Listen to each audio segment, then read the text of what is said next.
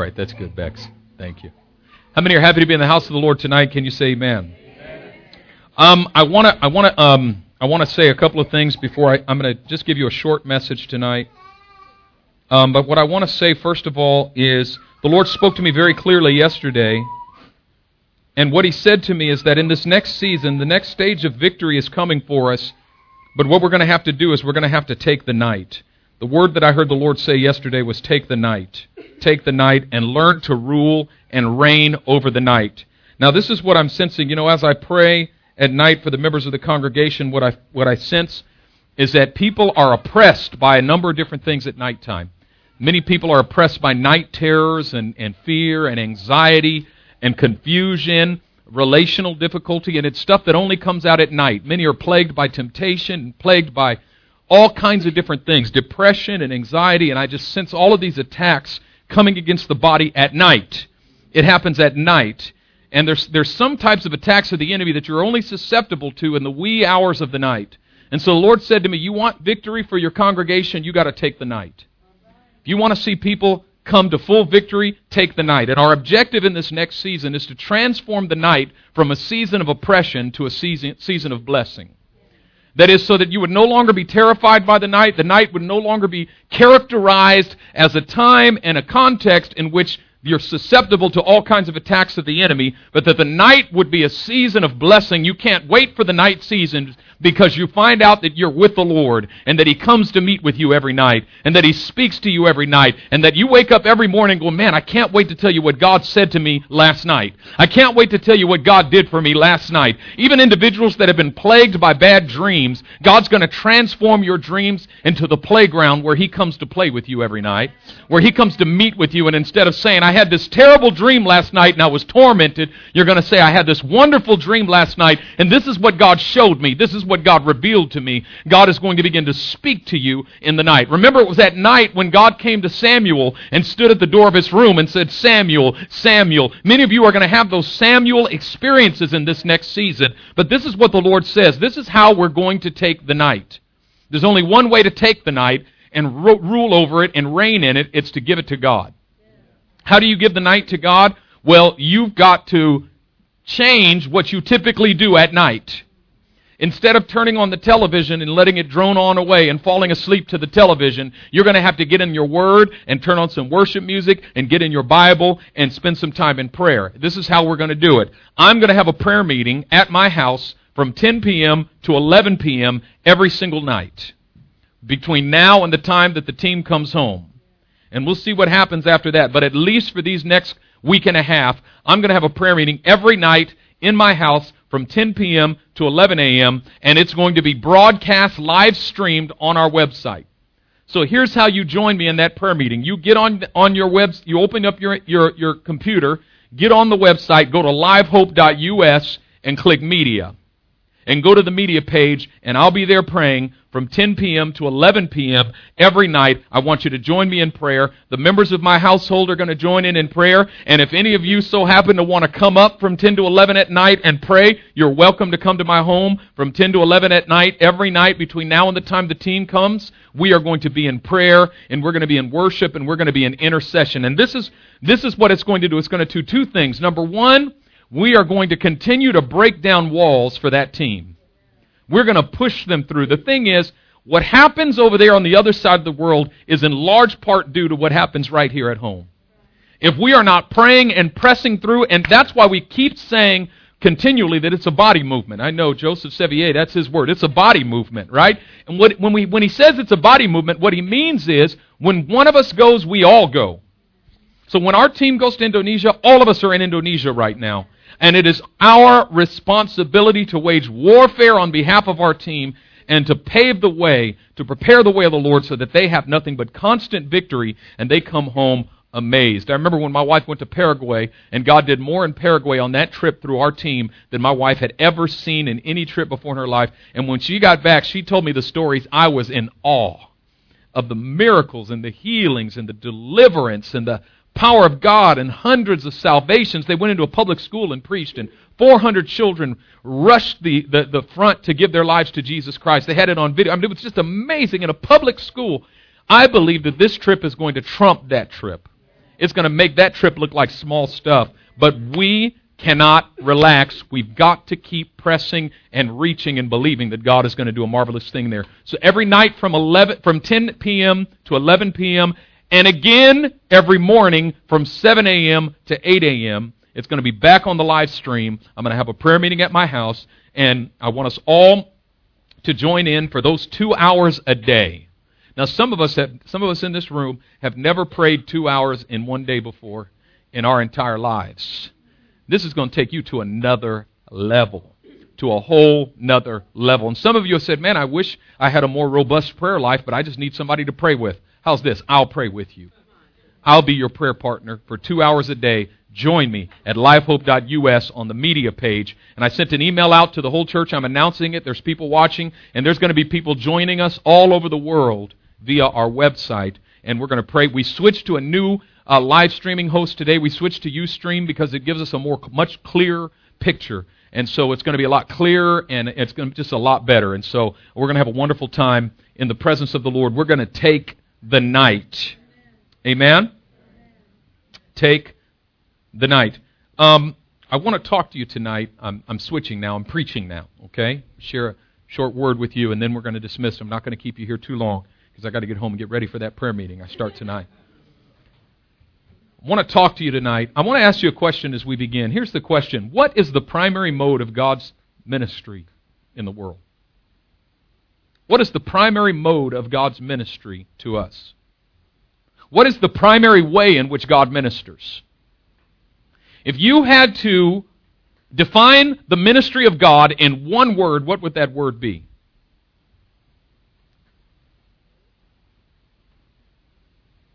May I suggest to you that the primary mode of God's ministry to us is His presence. He is the God who is present.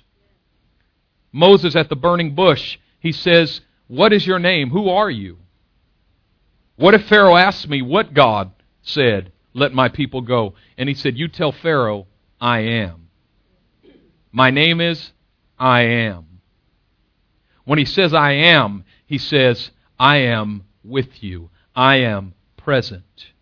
In Isaiah 7:14, it speaks of this messianic prophecy. The virgin shall conceive and bear a child, and you'll call his name Emmanuel, which means God with us.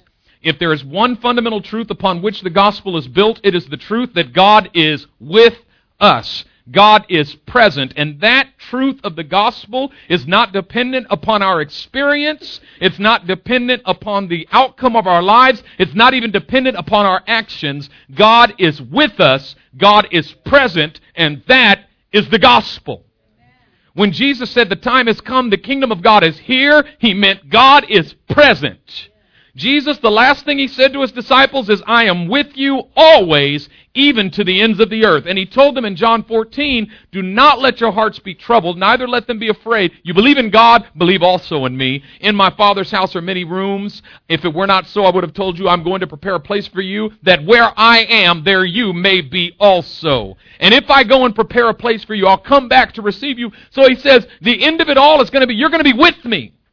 And you're going to be with me in eternity. But I'm going to leave, but you're going to be with me in eternity. I'm going to prepare a place. But then He said, but I will not leave you orphans. Even when I go, I'm not going to leave you orphans. But I'm going to come to you, and I'm going to send the Holy Spirit of truth, and He's going to abide with you forever. The world can't see Him, but you can see Him. The world can't receive Him, but you can receive Him. He's the Spirit of truth, and what the Holy Spirit does is He comes to bring to us the indwelling, manifest presence of Jesus Christ for all time and eternity. That is, when you came to faith in Jesus Christ, God became present to you in a new way, and that presence of God indwelling your life never leaves you. He's always with you. Even if you wake up and you don't feel His presence, He hasn't left. He said He will abide with you forever. And so the primary mode of God's presence to us is, the primary mode of God's ministry to us is in His presence. And that means that if you and I are going to minister to anyone else, and if we're going to minister the way Jesus ministered, we have to learn how to be present. The primary mode of your ministry can't be your words. If so, you'll feel like you always have to speak. You ever been around somebody that just always had to talk? They were always saying something to you. Always ministering, always had a prophetic voice. Can't we just hang out sometimes? Do you always have to talk? Sometimes your presence ministers more powerfully than anything else. When somebody's sick and in the hospital, they don't necessarily need you to say anything to them. You can just go sit next to them. Do you know that? If you learn the ministry of presence, you will learn how to minister the way God ministers. God's word is secondary to His presence, because He's not always speaking. Sometimes God is silent. We've all experienced the silence of God. You go into your prayer closet and sometimes you don't hear God saying nothing. I mean, you roll out your 20 questions and you ask Him all your questions and He's not saying nothing, but He's just present. I never understood it. I remember when I used to minister, and I remember there'd be times where I'd feel the power of God come strong. I'd be praying for a sick person, and the power of God would come strong. I mean, there'd just be a strong presence of God, a mighty, and I'd know that they were healed. Oh, you are healed. I know it. Why? Because I felt the power of God, right? And I declared it. You're healed. And they went home still sick.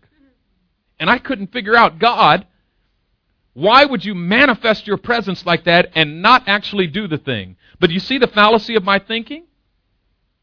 In the fallacy of my thinking, I assumed that when God is present, it's always to do something. God's presence is not always for the purpose of doing something. Sometimes He's just present. Sometimes He comes, and He comes in power, and He comes in glory, and He comes in might, not to fix anything, just to let you know that I'm with you. You say, well, I'm walking through this river and God's presence suddenly. That means I'm going to come out of the river. No, you're not. He said, when you walk through the waters, I'll be with you. He didn't say you wouldn't walk through the waters. He said, I'll be with you. When you walk through the rivers, they won't overflow you. When you walk through the fire, you won't be burned. He said, when? Because it's guaranteed. You're going to walk through water and rivers and fires, and if you haven't, get ready. It's coming. We're not guaranteed deliverance from every storm. Remember Shadrach, Meshach, and Abednego. They stood before Nebuchadnezzar, and they said, we don't have to be careful how we respond to you, king. Our God is able to deliver us from your fiery furnace, but even if He doesn't, we're still not bowing down. They had no guarantee that He was going to deliver them, and they knew they didn't have a guarantee. He may not change the situation, but He's still going to be with us. And even if we burn in the fire, there's going to be a fourth man walking in it with us. Because the one thing we're guaranteed is that God is present. God is with us. Now, I want you to follow me. Okay? Are you with me? Presence is a temporal phenomenon. Presence is a temporal phenomenon. In order to be present, you have to live in the now. Presence is always now. Here and now go together. You can't be here later or here then. You got to be here now. If you're here later and I'm here now, you're not present. Even if we were at the same place, we weren't there at the same time. Presence is a temporal phenomenon. The power of the devil, the work of the devil, is always to pull you out of the present and to drag you either back into the past or forward into the future. The devil desires to pull you out of the present and to either drag you out of the past or forward into the future, and sometimes he can do both at the same time. The only place you aren't is in the now. And he has two primary weapons, these trans-temporal weapons of the enemy. Number one, shame. And number two, fear. Shame is the way in which Satan drags you out of the present and into the past. Shame causes you to relive the past. The past that's gone, because whenever you're feeling shame for something that doesn't even exist anymore, It's not even real anymore. It's not in your present. It's in your past, but you still feel shame for it. And the reason you feel shame for it is because you're still living in it. I left it way back there, and every time I remember it, I run all the way back to it, and I stand there, and I experience it all over again. Shame causes you to relive your past. It's a time machine. Pulls up next to you, and the devil opens the door and says, welcome to this hot tub time machine called shame. Come on in. And if you take the bait and step into that time machine, you'll find yourself back in 1976 where you broke that lamp. You'll find yourself back in 1988 when you said that thing to that person and you wish you hadn't said that. You'll find yourself in your 80s and 90s and still talking about what happened when you were 15 years old. Time is not the great healer. Jesus is the great healer. But in order to encounter the great healer, you will only encounter him in the now. Because God is not living in the past, and he's not living in the future. He lives in the now, because he's present.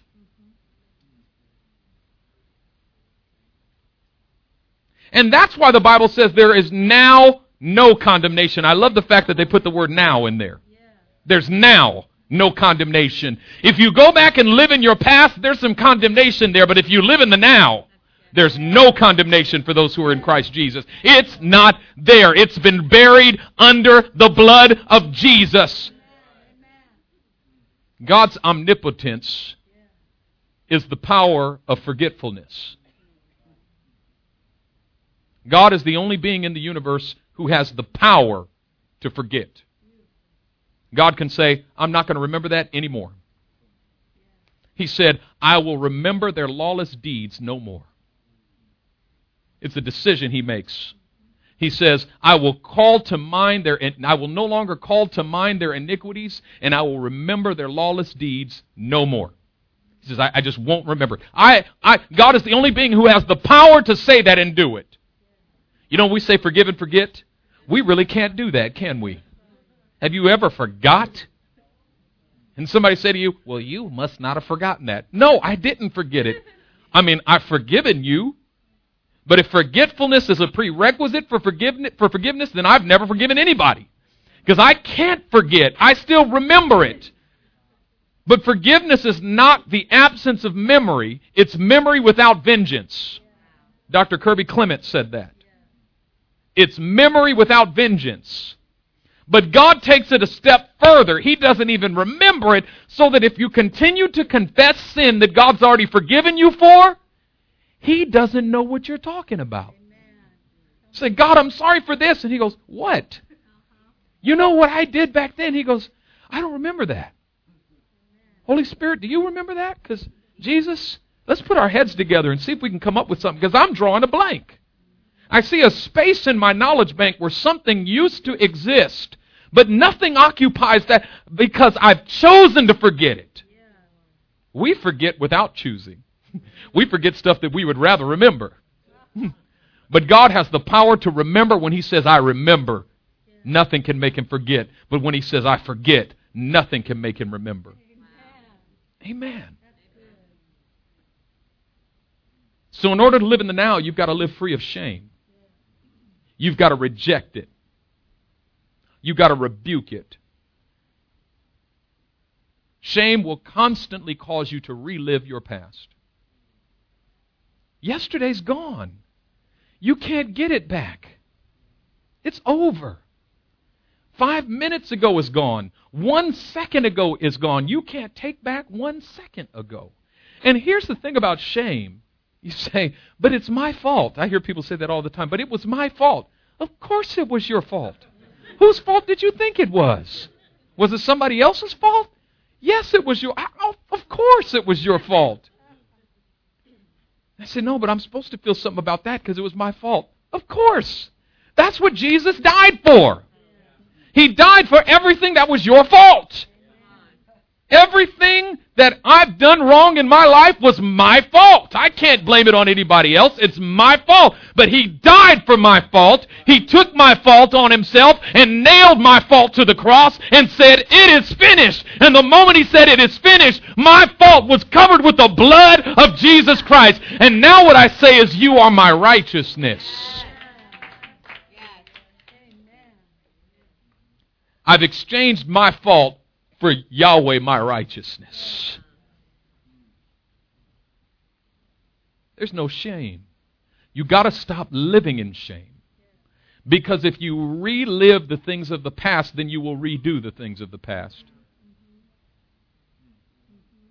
And here's what happens. Believers get caught in a trap of reliving in shame the things of the past, and then they end up redoing the things of the past, which causes more shame, which causes them to relive the things of the past, which causes them to redo the things of the past. At some point, you got to stop and say, that's the past. That's the past. That's over and done with. I'm not going to carry shame about this. I'm going to take it to the throne of Jesus Christ. I'm going to lay it there at the foot of the cross. I'm going to let the blood of Christ cover it, and I'm going to get up and say, I am righteous because of Him.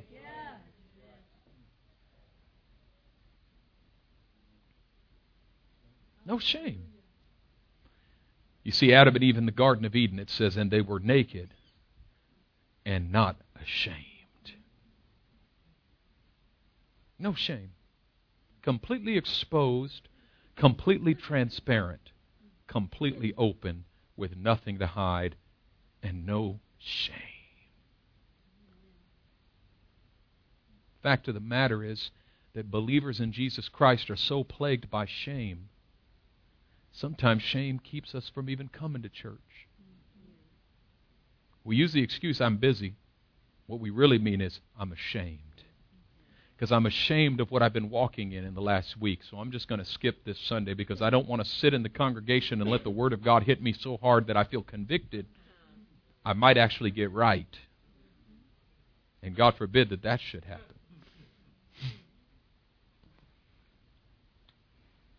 We're still hiding behind the bush.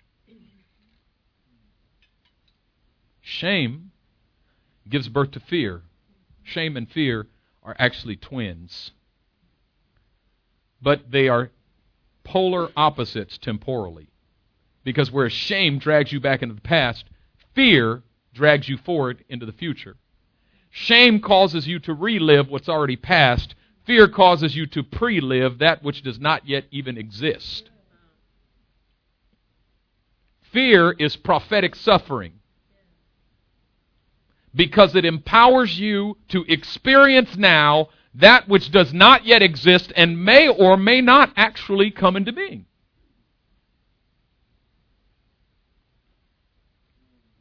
How many times, if you just keep a log from now on of things that cause you fear that actually turn out not to even happen? If you could just keep a log and determine the percentages and look back over a year and say, over the past year, 78% of the things I was afraid of actually didn't even happen. I wasted so much time being afraid of things that didn't even exist. And here's the problem. We have no fear of God, but we have great fear of non-existent things. We spend time worrying about things that don't even exist. Now that is what I call Christian atheism. Because if you believe God exists and you have to stand before Him one day, the natural result is the fear of the Lord. But we don't feel any anxiety about having to stand before God, but we tremble when there's a rumor that my job may be laying folks off next month.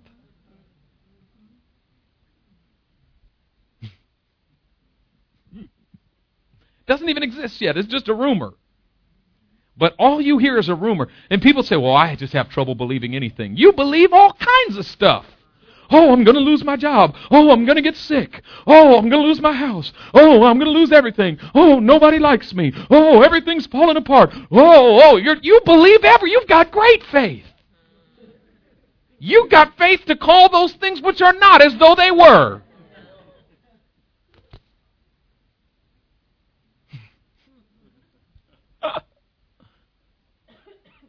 And sometimes we're so busy fearing and being shamed that we don't see the ones who are standing right in front of our face. You ever had somebody riddled with shame try to minister to you? Forget it. They're too busy hurting for themselves to hurt for you. They can't hear from God for you. They're still trying to get a word from themselves. You ever had somebody riddled with fear? When you see somebody riddled with fear, do you feel like, can you pray for me? You even want them to pray for you? You could be at the worst place in your life, but you walk in and see somebody more fearful than you, and you say, Lord, just touch him right now. Strengthen him right. Your heart just goes out to them. How many times did the Lord say to Joshua, be strong and of good courage. Do not fear. Do not fear. And it is a command. Matthew 6:29, do not worry. Do not worry. It's more than a command. It's emphatic future negation. In the Greek, the words me un merimnesete legontes, do not worry, saying. Me is a negation, it means not. Un is another negation, it means not. A double negative in the Greek does not equal a positive. Putting two negatives together in Greek grammar makes it emphatic. Makes it future, perpetual, for all time and eternity. It's an emphatic future negation. Jesus says, don't you dare even think about worrying. Even the command, do not commit adultery, is not in the grammar as emphatic as the command, do not worry. But we see do not worry as a suggestion. When was the last time you read that and said, I am commanded not to worry? God commanded me not to worry. He issued a command. You know why God commands you not to worry? Because He wants you to be present. He wants you to be present because God is the God who is present. It says He is the God who is. In Revelation 4:8, He said He is the God who was and is to come. What does that mean? It means whether you go way back into the past or way into the future or now, He's present. It means back in the day He was present with Israel, but He wasn't dwelling in the future. And He wasn't dwelling in the past. He lives in the now. God is a now God. He's a right now God. He's present, and it means that His attention is not drawn backward or forward when He's with you. He gives you His undivided attention because He's with you right now. He's the God who looks you in the eye and says, I'm right here, and I'm not going anywhere. You ever talk to somebody and you were thinking in the back of your head, with your face you're smiling, but in your head you're thinking, how do I get out of this conversation? I got stuff to do. God's never done that. Even with the most annoying person you know.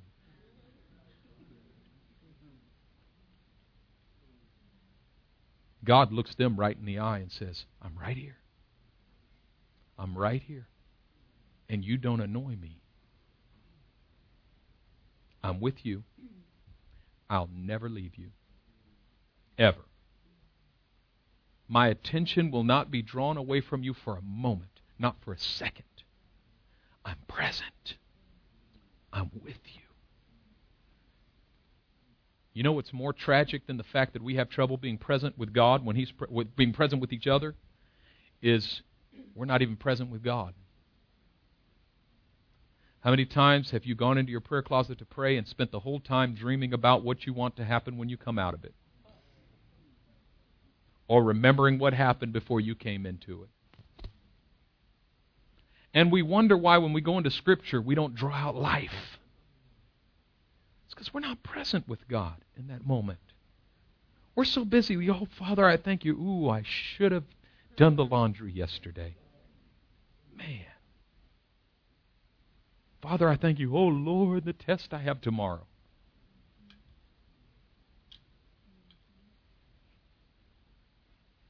Being present with God starts with faith. Faith is what cuts through fear and shame. If I'm walking in fear and shame, I can't be walking in faith at the same time. Why? Because faith fixes everything? No, because faith believes that it's all in the hand of God. Even everything I messed up and everything that's not going right and things I'm not handling well, they're all in God's hand. God is holding all of them right now. And so I can come and be present with God and not worry about what happened before it or what's going to happen after it. I'm not going to worry in God's presence. I'm not going to be ashamed in God's presence. I'm not going to fear in God's presence. I'm going to live in the now. Why? Because He's with me right now, and He holds my past in one hand and holds my future in the other, and holds me in the palm of His hand. And He holds me. Because He holds my past, my present, and my future, I can be fully present with Him and know that my past is taken care of and my future is already taken care of as well.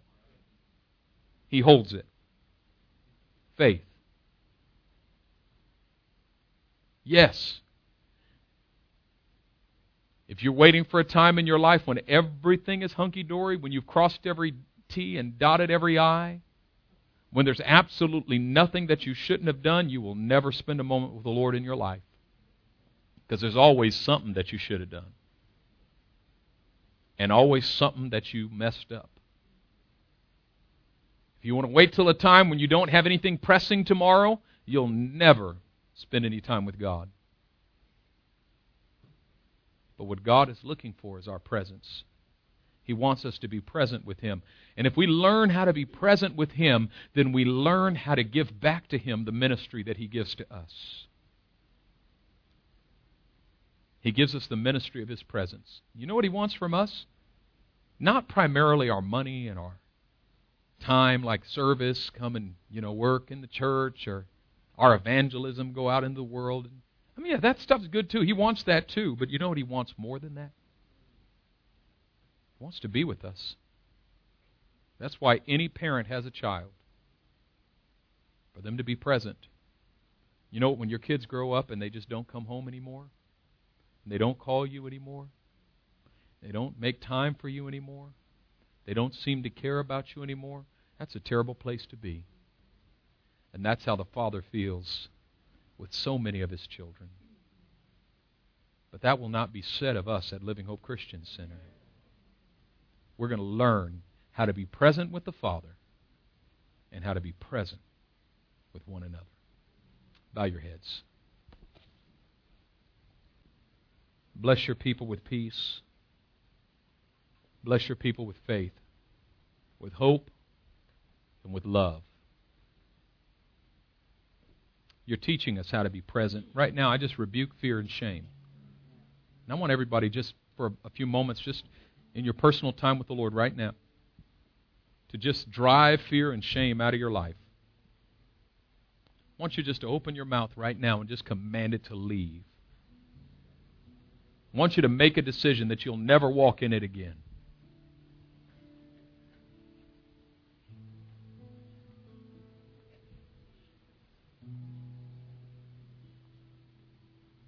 You will never walk in it again.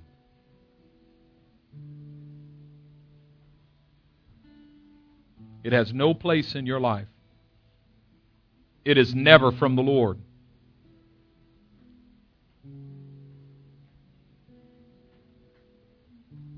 It is never from the Lord.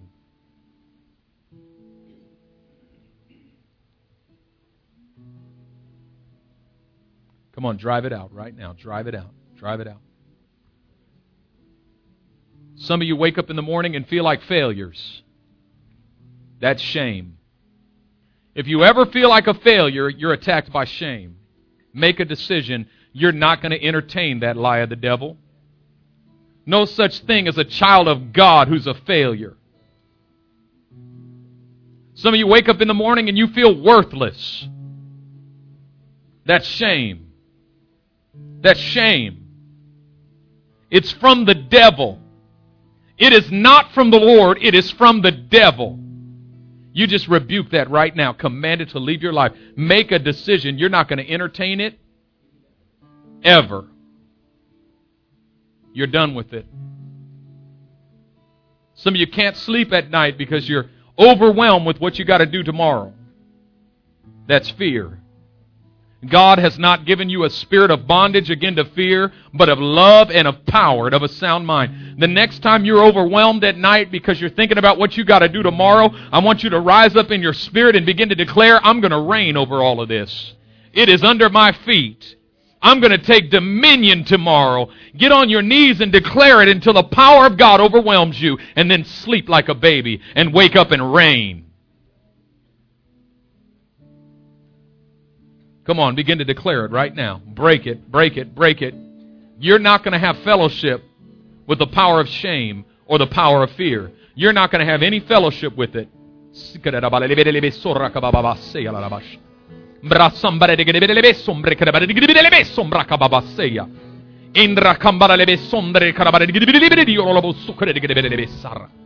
In the name of Jesus, it is broken from over your life. It has no place in you. It has no place in you. The blood of Jesus Christ has spoken. The blood of Jesus Christ. It's not the same thing as just deciding not to feel bad anymore. It's deciding to believe that the blood of Jesus is covering it. It's covered with the blood of Jesus. It's covered with the blood of Jesus. It's covered with the blood of Jesus. The blood of Jesus. The blood of Jesus. And the power of the Holy Spirit. The power of the Holy Spirit. Come on, declare it right now. Some of you go home and you live in a dark place. You're not going to live in that dark place anymore. The light is coming to your dark place. I decree that light is coming to your dark place. The God who commanded light to shine out of darkness is commanding the glory of Jesus Christ to shine in the dark places of your life. I declare that the light is coming into your darkness right now. You have been translated out of the kingdom of darkness and into the kingdom of light. Come on, stand up right now. Begin to declare it. Begin to declare it. You're going to reign over it right now. You're going to reign over it.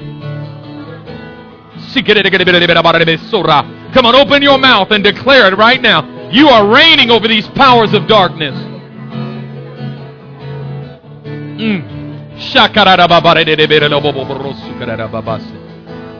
Jesus, Jesus, Jesus. Jesus, Jesus, Jesus. Yes. Lord, the light has come. I hear the Lord saying, let there be light. Let there be light. Let there be light. You say there's no good thing in that place. He doesn't need there to be a good thing. He calls light to shine out of darkness.